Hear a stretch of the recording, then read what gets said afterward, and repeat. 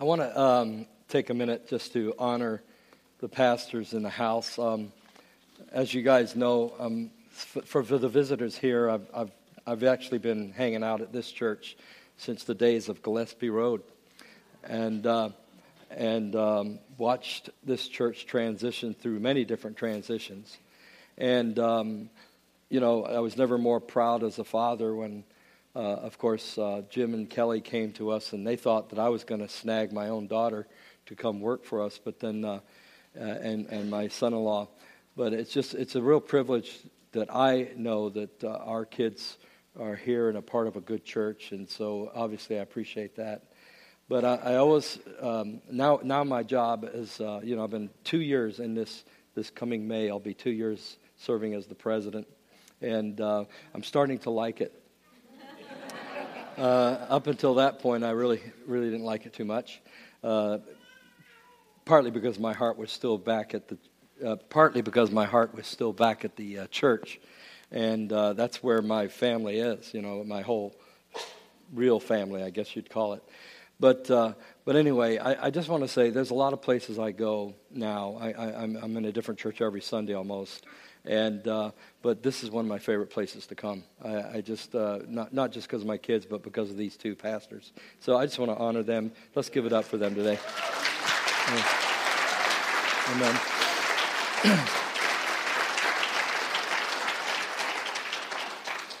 Okay, I have my scriptures written down, so I'm going to put my Bible up here. I didn't realize that Jim, until right now, just a few minutes ago, I didn't realize that Jim had remembered a talk that I gave a couple of years ago. It was actually a talk on difficulties that people face in the church, pastors and stuff. And one of the teachings in that talk is about conflict resolution, how to deal with conflict.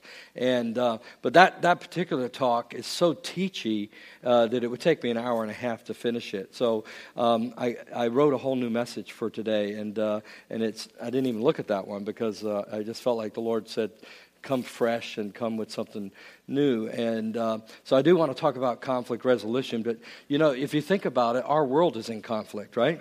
I mean, our world is broken. We live in a broken world. Jesus came to heal the broken, and the reason we have conflict is because we have a broken world, and there's all kinds of conflict. I think as a pastor, Pastor Jim, one of the things that I've learned, Pastor Kelly, is that me and Carol probably spent more time as pastors dealing and navigating and negotiating conflict for people in my church than any other thing I did.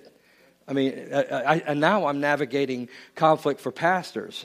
You thought people were a pain in the butt. Pastors, you know what I'm saying? And but basically, just because you're a believer, just because you're a follower of Christ, does not make you conflict free. Hello? We actually need to become overcomers, and in order to be an overcomer, you have to have some level of conflict to overcome. And so God has called us to be overcomers. So a lot of us, though, as Christians, we run from conflict. People run from conflict generally. But, throughout my time as a pastor, I found myself navigating conflict with people that had conflict at work, with bosses, navigating conflict with spouses, kids, boyfriends, girlfriends, community. Conflict is a part of every part of life. And when you think about the world, we have the Syrian conflict right now. We have political. How many remember the political race? Oh, my goodness, conflict. And I'm sorry I brought it back up. Okay, but economic conflict. There's all kinds of conflict. Let me give you the passage of Scripture. I know some of you are following along on your phones, but let me give you the passage of Scripture that I feel like it really speaks to us as believers, and I really want to go after this today. And it says this, in Romans 12, 17 and 18, it says this, repay no one evil for evil. So that's a good start right there. If you're having conflict, don't fight back. Even if somebody's done something evil to you, don't repay them with evil. But listen, have regard for good things in the sight of all men and women. Have an attitude, a regard for good things. Pastor Kelly didn't know I was going to preach from that passage. I really loved her exhortation this morning where she said, listen, why don't we just take a minute and not focus on what God is going to do or what he isn't doing, but what he's actually doing. I leaned over to her in the service, and part of what I said to her was, man, this is a worshiping church, man. You guys sing. I go to churches where everybody on the platform singing, and everybody else is like an audience. Kudos to you. All right? I mean, this is good stuff. You need to be a worshiping church. And so I was thanking God this morning for a church that really does worship during the song service. It was really cool. And but anyway, this is the key verse. Watch this. If it is all possible, as much as it depends on you. Turn to somebody right now and say, as much as it depends on you. Have you ever noticed that some conflict doesn't depend on you? So you got to read this verse in that context, and everything I'm going to say today is going to be what I think depends on us. In other words, I look over my life, and one of the things I've done in my life is try to resolve conflict quickly. I actually have a rule, and that's called short accounts. It's just 2 words, short accounts. I never want to hold on to conflict too long. I do know for a fact that there are a couple of people that still don't like me. But as much as it is dependent on me, I've tried to work it out with them. Are you hearing me? And at some point, you got to have to let go. So before I say anything about how we are to respond to conflict, I just want to be very clear. You can't make other people get resolved. But we do have to take a look in the mirror to ask ourselves as believers, followers of Christ, or seekers of God, we need to ask ourselves, what are we doing in order to resolve conflict? Because the Bible doesn't say as much as it depends on people who are ticked at you. It didn't say as much as it depends on the people you just can't stand and avoid at Walmart. It says as much as it depends, come on, say it with me, on you. And that's me. That's you. So as much as it depends on me, here's what the command is. Live peaceably. Live peaceably with all men, with all women. Live at peace with people. That's what God is calling us to. And that's the heart behind what I want to talk about. Let me just tell you the title of my message. The title of my message is Biblical Steps to Resolving Conflict. I basically looked in the scripture, borrowed a sermon outline from some other preacher. That always helps. And I just am trying to, be honest. But the content is mine, okay? But I got an outline because I said, man, this is a good outline. I shortened it down from 42 steps to 7, okay? I'm just kidding. But basically, I want to share my heart with you because this is going to come out of my heart. But more so, it's going to come out of Scripture. It's going to come out of Scripture. Biblical insights. I can give you my insights. But I want to give you biblical insights or biblical steps to resolving conflict. Let me begin before I give you those steps by saying 3 things that are devastating outcomes if we do not resolve conflict. Devastating outcomes. Number 1, the Bible says, not Chris, the Bible says, that if you do not resolve conflict, number 1, it blocks our fellowship with God. Have you ever noticed that if you're ticked off, I almost said pissed off, but you're not supposed to say that. I'm the president of Elam. You're not supposed to say those things. I'll never be invited back. Okay, let's keep it to ticked off. I think that's safer. I've already got somebody mad at me. I got to resolve conflict with after the service now. If I did offend you, come to me. That's what the Bible says. Okay, moving on. Don't go and tell everyone else. Did you hear what he said? I just gave you a reason to have conflict in Jesus' name. All right, moving on. It blocks our fellowship with God. Have you ever noticed that when you're irritable with other people, you don't feel like worshiping? Come on. When you're upset with other people, or if you know somebody, you walk into church and that person looks at you. You ever met somebody, you meet them, and you wonder, what did I do? I just met them. but it interferes with your worship with God. It interferes with your relationship with God. Conflict with human beings interfere with your relationship with God. 1 John 4:20 says, listen, if you tell me that you love your brother, love God, but you hate your brother, this is what God says about you. You're a liar. 1 John 4:20, if someone says, I love you and hates his brother, he's a liar. If you do not love your brother, let me read my print. I can't read my handwriting.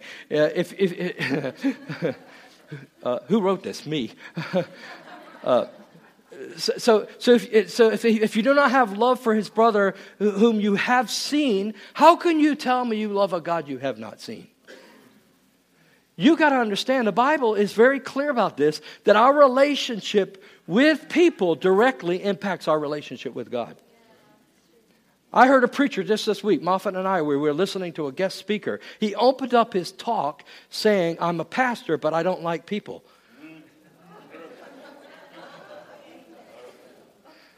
I really wanted to tell him, stop talking. I have no interest in what you have to say if you don't like people. God loves people. And I think you need to check your calling if you don't like people. Now, I don't like some things that people do, but God's always given me a love for people. 3 devastating outcomes. Number 1, it blocks your fellowship with God. So if you're having a problem with somebody in your life, your boss, your family member, whoever it is right now, you got to understand it's not just about you and them, it's about you and God. That ought to be reason enough to get it right. Number 2, the second devastating thing I see here is that it hinders my prayers. So we sit here and pray to God, but all of a sudden I find out there's a Bible verse that says if you don't have it right with your wife, it'll hinder your prayer. It'll hinder your prayer life. Look at this. 1 Peter 3:7. Husbands, likewise, dwell with them, which means respect them. If you look at it in the original language, and the New International Version says it that way, it says, respect those wives you live with understanding. Give honor to your wife as to the weaker vessel, which means the vessel that sometimes struggles. The vessel, and then he says this, if they're weaker, being heirs together. That doesn't change anything about how you see each other. You're heirs together. And then he says this, live together in the grace and the life so that your prayers are not hindered. Yes. In other words, if I want to have not just a good relationship with God, but I want to be able to talk with God so God is hearing my heart, then I got to be able to treat my wife pretty good, which isn't always so easy because she's not perfect. Are you with me? I tell my wife all the time, you need therapy.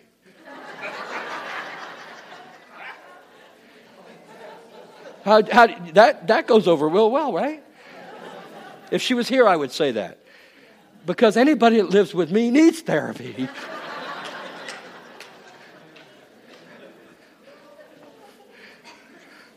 Okay, moving on. Not only does it block your fellowship with God, hinder your prayers, these are 3 good reasons to get it together with your conflict resolution right here.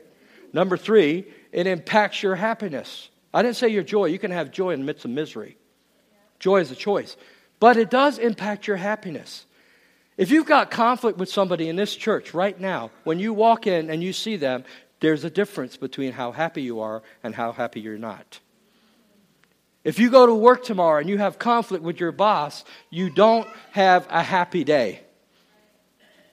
It impacts your life. It impacts your happiness. You could go in and you could be super Christian and say, oh, good, I'm going to have the joy of the Lord as I hate my brother. But the truth of the matter is, it messes up your happiness.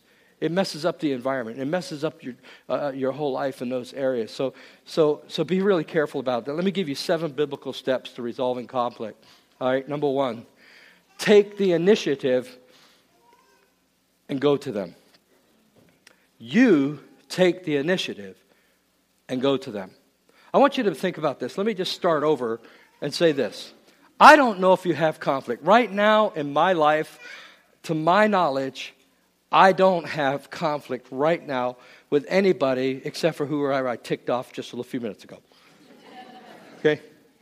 But other than that, I'm a person with short accounts, so I do have it to where my life, I try to deal with it quickly because I know what it's like to be bound up in anger and frustration with people.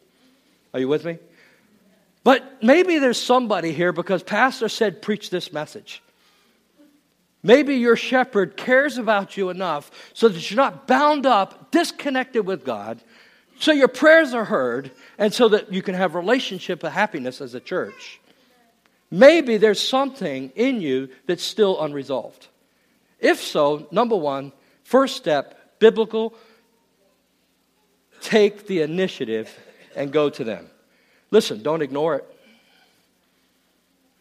Don't ignore if there's something going on in your relationship. You may have in your house, in your marriage, some kind of problems. Maybe there's a sex problem. Maybe there's a money problem, a work schedule problem, a listening problem, in-law problem. That's enough of a problem right there.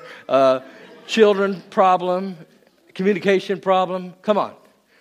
Listen, marriage is, he just talked about how he counseled people for 6 weeks. How many know that wasn't enough time? When you have two human beings that are absolutely imperfect come together, I guarantee you there'll be conflict. And so we need to learn these things. We don't learn these principles. Listen, conflict is never resolved accidentally. Somebody has to take the initiative. And the Bible says, as much as it depends on... I didn't hear that. Come on, who? As much as it depends on you, not the person you're mad at, not the person that's mad at you, as much as it depends on you, you take the initiative. Matthew chapter 5, verse 23 through 24 says, therefore, if you bring your gift to the altar and there remember that your brother has something against you, leave your gift there before the altar and go your way. But then it says this, watch this, first be reconciled to your brother or sister, and then come and offer your gift. You know what I believe about that? God cares more about you resolving conflict than worship in the church. God cares more.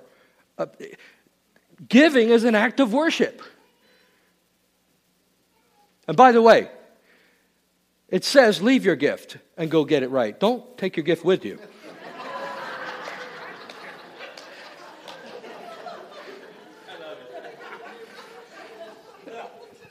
Oh, Pastor, I can't give my tithe today because I'm so mad at my wife. Baloney. Bring your money, then go get it right, okay? All right, just a thought, okay? 3 things that you're going to have to face if you're going to initiate conflict. Number 1, you need to, watch this, deal with fear. Because it's scary. It's scary to be the initiator of conflict. You don't know if they're going to reject you. You don't know if they're going to punch you. You don't know if they're going to curse you out. You don't know if this is the ending of that relationship. It's a scary thing to be the one. Adam and Eve were actually afraid because they had conflict with God and they hid themselves. They were afraid. And what were they afraid of? They were afraid of being exposed. They were afraid of they're like, God's going to find out we ate the fruit. He already knew. When we are afraid, we sometimes we become defensive. We become distant. Sometimes we even become demanding. We got to overcome fear. 2 Timothy 1:7 says this. It says, for God has not given us a spirit of fear. But what has He given us? But power and love and sound mind. God wants us to initiate the conflict. Go over there and deal with it. I remember when I was a pastor, man, I had a situation where there was a person in my church. They were a headache to live with, quite frankly. It doesn't happen in any other church but my church. People who love God, but they just were so demanding and critical and wrote a paper almost every week after I finished preaching and let me know where I spoke wrong. Listen, I would have saved them the headache. I know I speak wrong. I know I don't always say the right English words. And I was born in England. It means nothing to you.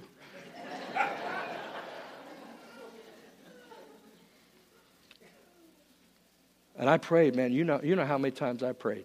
I prayed that person would leave my church.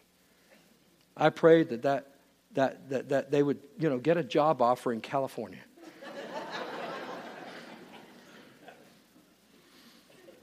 Please listen to me. It got dealt with when I initiated it.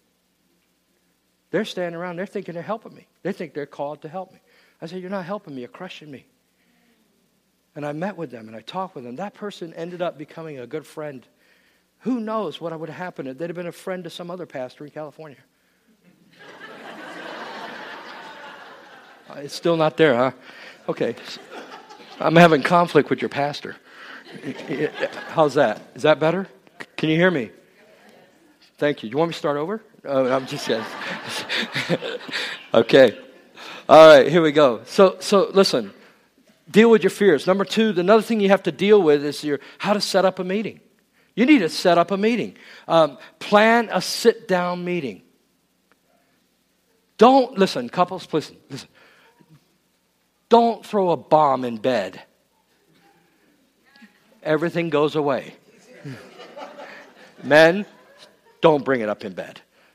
Ladies, sit down and have a meeting. Talk across from each other. Deal with the situation in a proper timing. We need to set up a meeting, plan a sit-down meeting, choose the right time. How many know there's a right time and a wrong time to deal with conflict? Choose the right place. It may need to be a neutral place. For me and my wife in our marriage at times when we would get what I would call intense fellowship.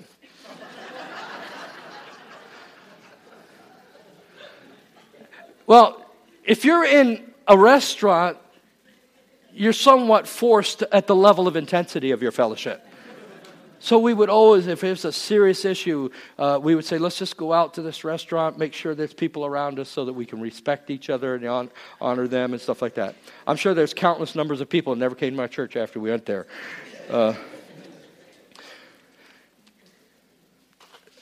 What do you do when you get to a meeting? You pray before the meeting. You'd be surprised how much conflict can be taken care of if you just get on the side of God on this. And say, God, please, I'm going to initiate this. You need to go before me. May there be a love in my voice. May I have that attitude that Moffat spoke of selflessness. Not going after her or him, but looking at dying to self as I enter this. Lord, I pray you help me in this process. Starts with prayer. And then here's the other thing I see. Come with an attitude to solve the problem, not to win. Come with an attitude to solve the problem, not to fight. Please. So you initiate the meeting. You start the meeting. Number 2, confess your part of the conflict. When we come together and have a conflict, a lot of times what we do is we start to think about the other person's problem. We either personalize it or villainize them. We make them a bad person for disagreeing with us, for having conflict with us. Or we get so emotionally upset. Those are the 2 things we tend to do. But pull away and say, okay, what do we need to do? We need to confess our part of the conflict. Matthew chapter 7, verses 3 through 5 says this. Why do you look at the speck in your brother's eye, but do not consider, the King James used to say, the log, the plank in your own eye, the plank in your own eye? Or how can you say to your brother, let me remove the speck from your eye and look at the plank in your own eye? You're a hypocrite. This is the Bible telling you you're a hypocrite. First, remove the plank. First, check out yourself. When you're going to go in to deal with a conflict situation, what is in your eye? What is going on in you? What contribution did you make to this problem? Not what did they do, but is there anything I could have done? Is there anything I did do? And then you'll see clearly to be able to remove the plank from the other person's eye. Man, it's so amazing if you come into a situation where you recognize all of us have blind spots. How many know what I'm talking about, blind spots? Listen, if somebody tells you that you never listen, that's okay.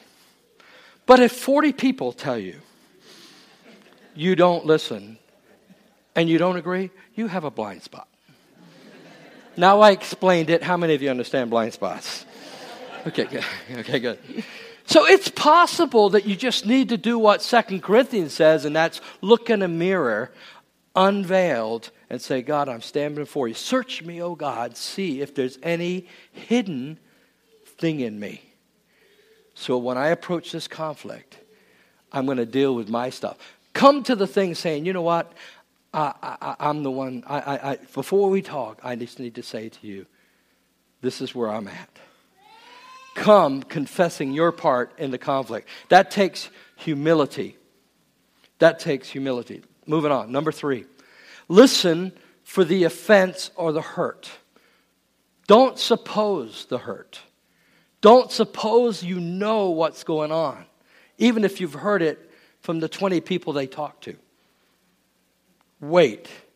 Listen for the offense, not just what happened, the problem. Listen for the offense or the hurt. Often we hide our hurt behind logic. So people will come and they will give you the facts. But what's the hurt behind the facts? You did this, you did this, you did this. But maybe they're saying you rejected me.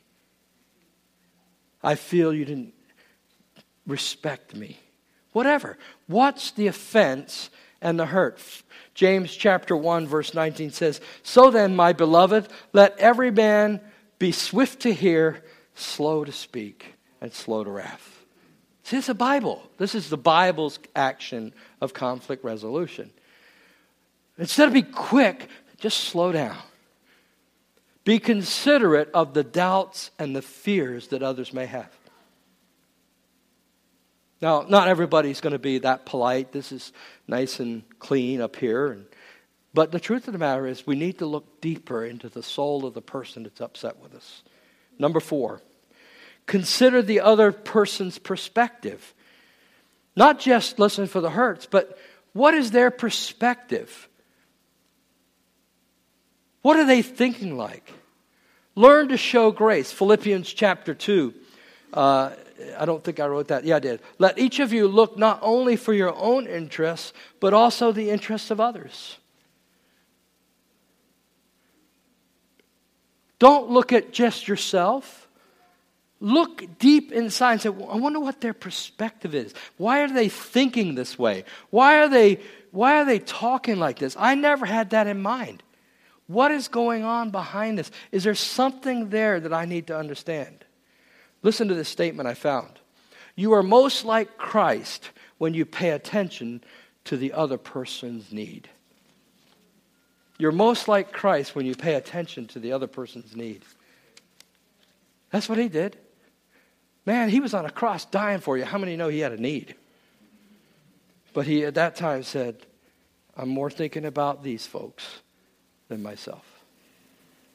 Perfect model of sacrificial love. Perfect model of sacrificial love.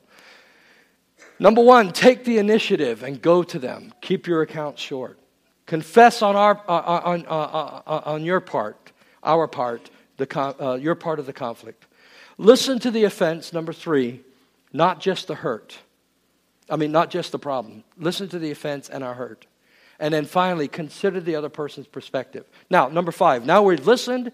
We've kind of got an idea on this. But it's our turn, right? Here we go. Tell the truth tactfully.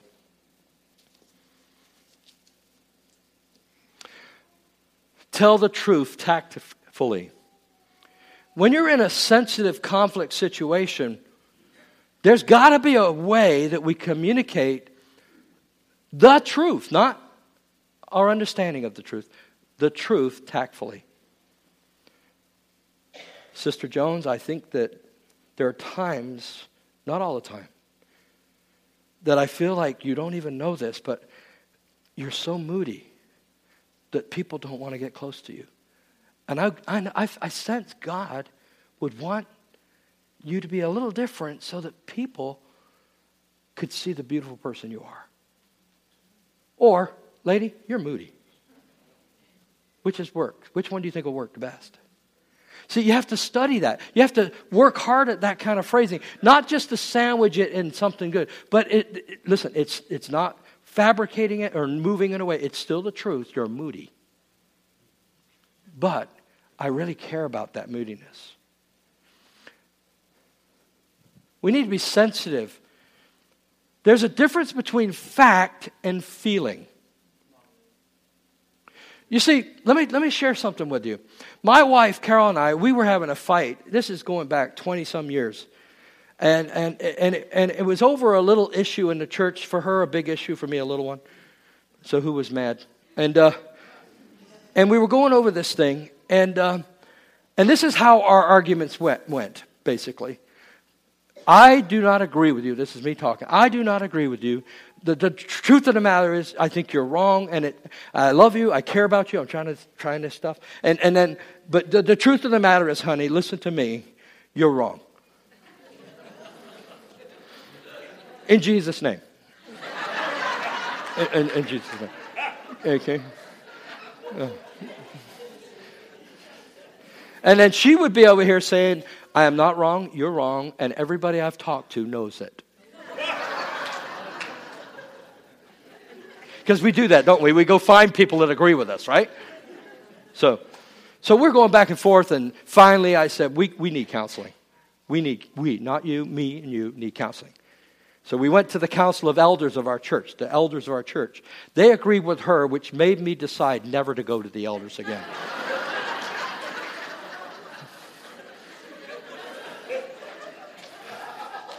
Never to go to the elders again, because they were wrong. So we decided, because even though I heard from the elders, and I really did, but they sided with her. But it just didn't feel right, because it was obviously against me. And so we went to a counselor, talked to the counselor, and the counselor asked my wife this question in the middle of our discussion. And we decided when we go to that counselor, no matter what, we're going to follow their advice. And the counselor said to my wife, how did it make you feel? And my wife started sharing her feelings, and she started crying, which is never fair.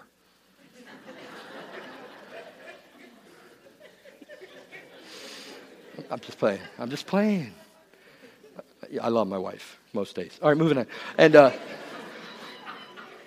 And if she was here, I'd be doing all this. Right? I would do it right in front of her. I have done it in front of her. Now you know why we have conflict. Okay. And so I said, she said, how did it make you feel? Watch this. This is very important. I had never asked her that question. All I was interested in was the facts. The facts. You're right, you're wrong. You're right, you're wrong. You're right, you're wrong. You're right, you're wrong. Facts. The minute I heard her feelings, I said, no, wait, time out. You're right. She goes, no, you're right. I've been waiting for her to say you're right for months. But it wasn't until I heard her feelings. See what I'm talking about here? It's not just about the facts. And when you're telling the truth, listen to the feelings. Listen to the heart. Tell it tactfully. Number 6, attack the problem rather than the person.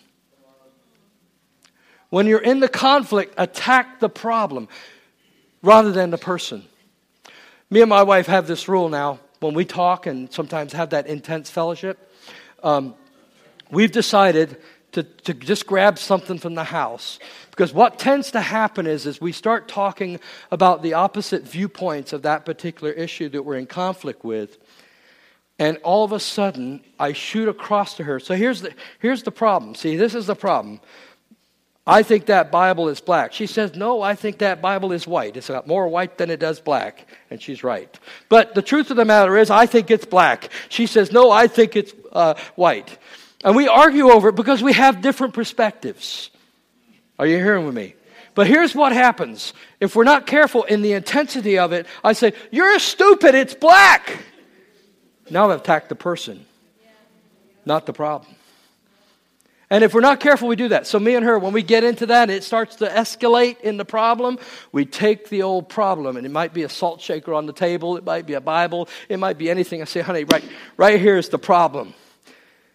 And I said, come over here, and I put my arm around her. I said, now let's keep that problem out here because I love you. I care about you. I want to live you the rest of my life. Make babies. No, I'm done with that. Moving on. And but here's the problem. You see what I'm saying? Don't let the problem come between you. Come on. Solve the problem together with your boss. Solve the problem together. Get the problem out there. And sometimes it might even just, hey, listen, right now we're attacking each other. We're attacking each other. Maybe we need to just say, let me take this salt shaker, maybe take this pencil holder and set it out there and say, that's the problem. Let's try to identify the problem. Don't always fight the people, fight the problem. Never fight the people, for that matter. Last one. Romans 14:13 would be a good verse to write down there. Last one. Focus on reconciliation, not resolution. There are some problems that will never be solved. Hello? There's some problems that will never be solved. Let me say it one more time. There are some problems that will never be solved.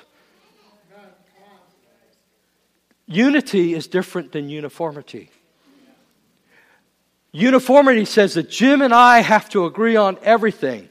Unity says we can disagree on some things and still have unity.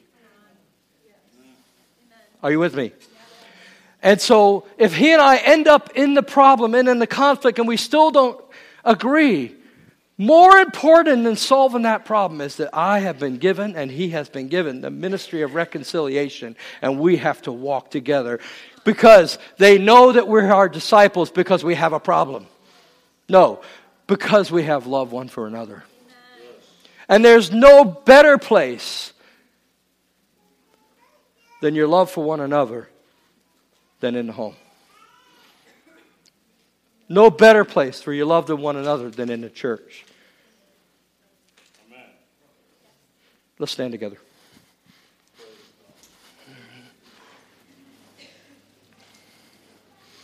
I want to end with a verse. It says this. What's this? Matthew chapter 5, verse 9. One of the Beatitudes. This is what it says. You know the verse very well. Now, I'm going to misquote it. I've never done this before, but I'm going to misquote it. Never done this. I just got the word from the Lord to misquote it. The Lord told me to misquote his Bible. You sure? Okay, yeah. Okay. Blessed are the peacekeepers. No. Blessed are the peacemakers. We have a church full of people who keep the peace by not dealing with conflict. We have a church full of people. I'm not talking about Faith Chapel. I'm talking about the church. Look on Facebook and see how we treat one another in front of the whole world to see. We don't even listen to Matthew chapter 18 that says, go to them in private and deal with it. We put it out there for everybody to see that we don't like your candidate. And the church is keeping the peace but not making peace. We are called to be peacemakers. Close your eyes for just a second and ask this question. Who right now do I need to make peace with? Who do I need to make peace with? Who out there in this world of mine do I need to be the one to initiate this? Look at these biblical principles and say, I got to go to that person. Listen, I wouldn't doubt it this week that many of you have lots of conversations, many appointments made, praying for that time in that meeting, overcoming fears just to initiate. But guess what? Don't bring your offering. Well, bring your offering, leave it here, and then go get it right. Amen? Think of that person right now in your mind. Everybody, listen, everybody close their eyes so the person next to you has privacy. It's not about being spiritual and praying with your eyes closed. I pray all the time while I'm driving with my eyes open. But give persons right next to you privacy right now, because I'm going to ask a question. How many of you right now, it's not something to be embarrassed about. Tomorrow I might have somebody. I might even today after saying pissed. But here's the deal. Listen to me. I'd rather get it right with you than walk out of this church if I offended you. Please forgive me. Please forgive me. At the end of the day, don't gossip, because that'll be another offense. Raise your hand up and down if you feel like you got to go to somebody. Put it up and down real quick. Go up, down, all over this place. All over this place. Your pastor knows his church. That's why he had me come to share this topic. Let's initiate it. Father, in Jesus' name, all across this congregation, you put it on the heart of these people today that they need to go make it right. May there not be a 7-day period gone by without the first attempt to be a peacemaker. In Jesus' name, and everyone said, amen. Pastor Jim, turn it over to you. Thanks, buddy.